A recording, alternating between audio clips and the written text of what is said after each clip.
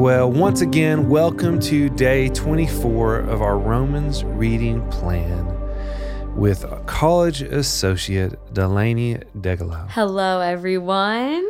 This is your second one. You shared a little bit about your bulldog, your life, Yes. your enthusiastic spirit, which we're excited to hear more of today. I really enjoyed our last podcast, and I know other people did as well. You're reading through Romans 13, 1 through 14. Yes, I am. But before, which is fun because it's government and law, land. All the things that everyone wants to hear about. Right. Yes. So that's exciting. You signed up late. That's what happened. You're going to do great with it, I'm sure. I want to hear a little bit about, how'd you get here? Yeah. And why ministry? Okay. Let's great go. Question. College associate. Let's just go for it. Delaney Degelow. Okay, so how did I get into ministry is a great question. I felt a call to ministry going into my freshman year of college. So I went to camp my senior year and was a leader for middle school and then a student for high school camp because we did our camps back to back.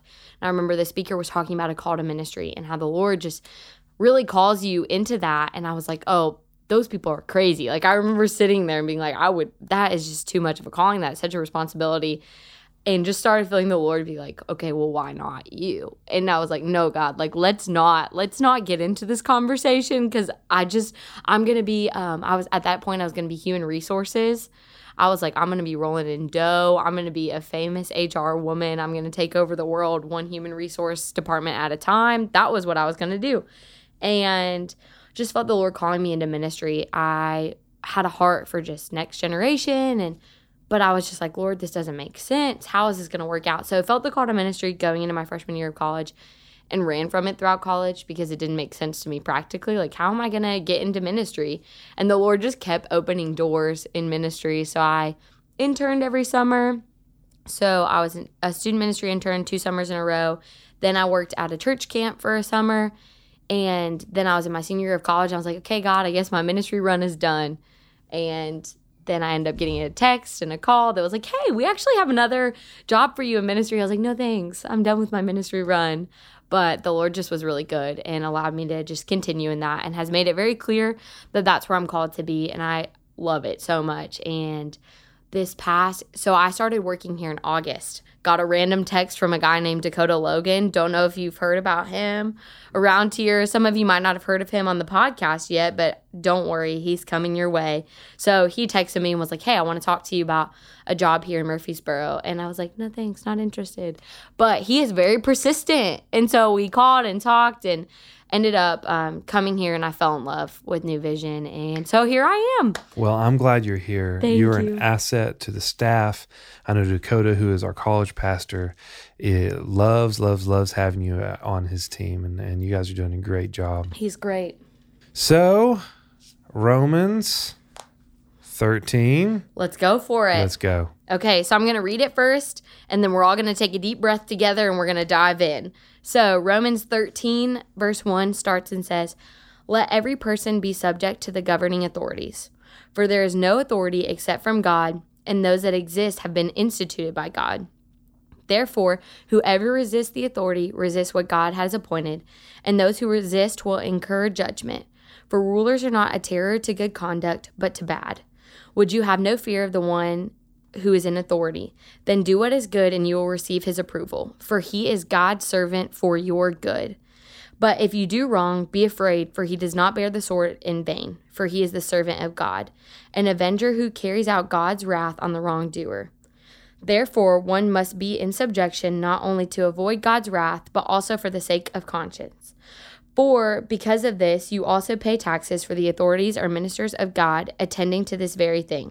Pay to all what is owed to them. Taxes to whom taxes are owed, revenue to whom revenue is owed, respect to whom respect is owed, honor to whom honor is owed. Owe no one anything except to love each other, for the one who loves another has fulfilled the law. For the commandments, you shall not commit adultery, you shall not murder, you shall not steal, you shall not covet, and any other commandments are summed up in this word: you shall love your neighbor as yourself. Love does no wrong to a neighbor, therefore love is fulfilling of the law. Besides this, you know the time that the hour has come for you to wake up from sleep. For salvation is nearer to us now than when we first believed. The night is far gone, the day is at hand. So then let us cast off the works of the darkness and put on the armor of light. Let us walk properly as in the daytime, not in orgies and drunkenness, not in sexual immorality and sensuality, not in quarreling and jealousy, but put on the Lord Jesus Christ and make no provisions for the flesh to gratify its desires. So that's a lot of information. I feel like I just ran a marathon after reading those verses, but we're going to just dive into it. As someone who has been old enough to vote approximately one time, I feel like I'm really picked for this job. Like I'm ready to go. But the good thing is we're not relying on my words. We're relying on the word of God. And so we're just going to dive into that and hear what he has to say, which is going to be far better than anything I have to say. So just breaking apart the verses, when it starts in 13, it says, let every person be subject to the governing authority. And I love whenever there's something general like every person, each one, because that is what I view as an insert your name here. So let Delaney be subject to the governing authorities. Insert your name there. Let blank be subject to the governing authorities. So this isn't an exclusive verse where it's like half of you have to oblige by the law and half of you don't. Like it's just, it's very clear. Let every person be subject to the governing authorities. And it doesn't say a list of specific name of authorities. It says let every person be subject to the governing authorities, period. So we can try to argue that as much as we want, but I think it's pretty clear cut. And it continues and says, for there is no authority except from God, and those that exist have been instituted by God. So we submit to authority because that authority has been put in place for a purpose. And I think a lot of the time we try to figure out what the purpose is of that specific ruler, but at the end of the day, the purpose isn't ours to decide, it was the Lord's. And he said, hey, he's making it clear that whoever is in authority is put in authority for a purpose. And authority is a really overwhelming idea, but we all have to submit to authority. We submit, ultimate authority is God, and we know that. And then we have, for example, a president. That is an authority. At work, we all have authority. So authority is something that we need to just be okay with. All of us submit to authority each and every day, and so we need to walk in that well. And once again, we submit to the authority because that person has been put in that place by God for a purpose, and we need to stop trying to be the one that says, oh, well, this is the purpose, or I don't understand the purpose. Instead, we need to walk in faith and say, okay, God, you've put them there, and I'm going to trust you in that. And then in verse 2, it moves on and says, therefore, whoever resists the authorities resists what God has appointed. So I don't know about you, but I definitely don't want to be the person that is so caught up on contradicting what God has put in place. So it says, whoever resists the authorities resists what God has appointed. And so we don't want to be believers who resist what God has put in place. And I just challenge us all with that if the Lord has put it in place, it is for a purpose. And we need to walk in that instead of walking in all of this just arguing and dissension, which we're going to get into more in a little bit. Verse 3, it says, for rulers are not a terror to good conduct. So continuing on this, we know that God is our ultimate authority. So if ever there's an authority that is blatantly defying the word of God, that is one thing in which we can say, you know what, my ultimate authority is the Lord. And if this doesn't match up fully with scripture, or it tells me to do something that the Bible has said for me not to do, I have to respect the Bible first and foremost. But if they're putting a law in place that isn't contradicting to the word of God, it's our rule to follow that. And so it says, for rulers are not a terror to good conduct, but to bad. The time in which I fear the authority the most is the time in which I'm breaking the authority's law. For example, if I'm cruising down the interstate going 10 miles over, the authority is probably not my best friend. But I would never do that because I'm a law follower, everyone. But what it's saying is rulers are not a terror to good conduct. So those of us who walk according to the law are not afraid of the law because we know we're abiding by what's set in place. So that's a challenge. We shouldn't be walking contradicting the law and hoping to not get caught. Instead, we should walk according to what the law says. And then it goes on to say, would you have no fear of the one who's in authority? Then do what is good and you will receive his approval. Do what's good. Let's follow the law. Let's be people who are set out to just follow the standards that are put in place for us. And in verse 4, it says, for he is a servant for your good. So we know that not all the people on this earth are followers of Christ. So I truly believe that the authority is put in place to keep this world as safe as it possibly can be, because we know the world is kind of a scary place because, once again, if people aren't following God and submitting to that authority, they're submitting to their own authority if there's no ultimate country authority in place. So it really is for our good. So this means also, it says, for he is God's servant for your good. But this shows that if they aren't God, which means that they're human, which means that they won't be perfect. And I think it's really important to think about that. For he's God's servant for your good. He's not God, so he will not be able to make, they will not be able to make everything the right decision always at the right time, because they are human. And human capabilities only go so far, and that's why we need the Lord, because we need an authority who is truly always for our good. But we have to be okay with the fact that an authority, a man or woman who's on this earth, can never be as perfect as God. And so we need to stop expecting them to be. I think that's something I fall into in my own life, like being like, well, why did they make this wrong decision? Or why this, why that? Well, at the end of the day, they are still human. So we need to enact grace in that. And as it keeps going on, it says in verse 5, therefore one must be in subjection, not only to avoid God's wrath, but also for the sake of conscience. For because of this, you will also pay taxes, for the authorities or ministers of God attending to this very thing. Pay to all what is owed to them, taxes to whom taxes are owed, revenue to whom revenue is owed, respect to whom respect is owed. That's pretty clear cut.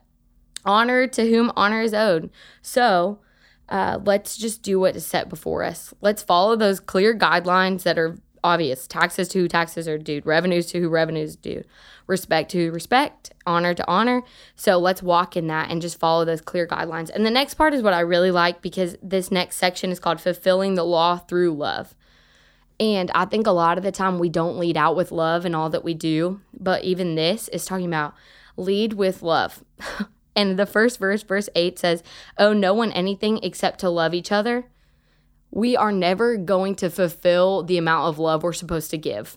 We will always owe people more love, because that's our ultimate calling, is to love our brothers and sisters. First, we're supposed to be a Christ follower, and then we're supposed to love our neighbor, which it goes on to say. And we need to lead it out with love, not anger, in all things. And I think it's easy to get so hung up on politics, which is obviously very prevalent, but it's okay to lovingly disagree with people, but once again, lovingly disagree instead of just disagreeing point blank. Like, as believers, we're called to love. So let's lead out as an example and disagree lovingly if you're going to disagree. You love the Lord, so you obey the law, because love is our driving force behind what we do. We love the Lord, so therefore we will submit to the authority he has put in place. If we don't agree with our brother and sister in Christ about politics, okay, let's lovingly disagree, and disagree with the non-believers also in love. And as it continues down, it says, you shall love your neighbor as yourself in verse 9. Love does no wrong to a neighbor, therefore love is fulfilling of the law. So that is an ultimate way that we can show what believers are supposed to be built on. In every political conversation or anything like that, love should be the center of it, because Christ is the center of it. And as it goes down, you know that this time, that the hour has come for you to wake from your sleep, for salvation is nearer now than we first believed. The night is far gone, the day is at hand. So then let us cast off the works of the darkness and put on the armor of light. Let us walk properly in the daytime, not in orgies and drunkenness, not in sexual immorality and sensuality, not in quarreling and jealousy, but put on the Lord Jesus Christ and make no provision for the flesh to gratify its desire. So each day we're closer to the returning of Christ. We know that. We don't have an ultimate time when it's going to happen, because no man knows that. But here's the thing. We should live each day with the desire to reflect Christ in all that we do. Let's not get so hung up on politics that we miss our calling, which is to lovingly proclaim the gospel. Every day, let's walk in faith and not in fear. And ultimately, we need to be talking about Jesus more than we're talking about politics. And I know that it's very easy to fall into this phenomenon of let's debate, let's do this. But ultimately, are we saying politicians' names, or are we saying the name of Jesus more at the end of the day? Because our calling is to just point to Christ. And I love how in 1 Timothy 2, it talks about, I urge that in supplications, prayer, and intercessions and thanksgiving be made for all people, for all kings and all who are in high positions, that we may lead a peaceful and quiet life, godly and dignified in every way.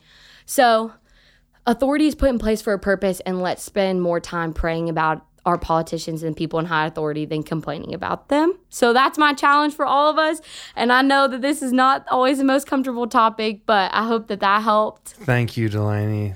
Those listening, I hope you have a safe drive wherever you're at your home, a wonderful, peaceful day. Let's pray for those that are, in positions of power, positions of authority, and expect God to do great things because He is sovereign over them. Amen? Right. Amen. God bless you guys.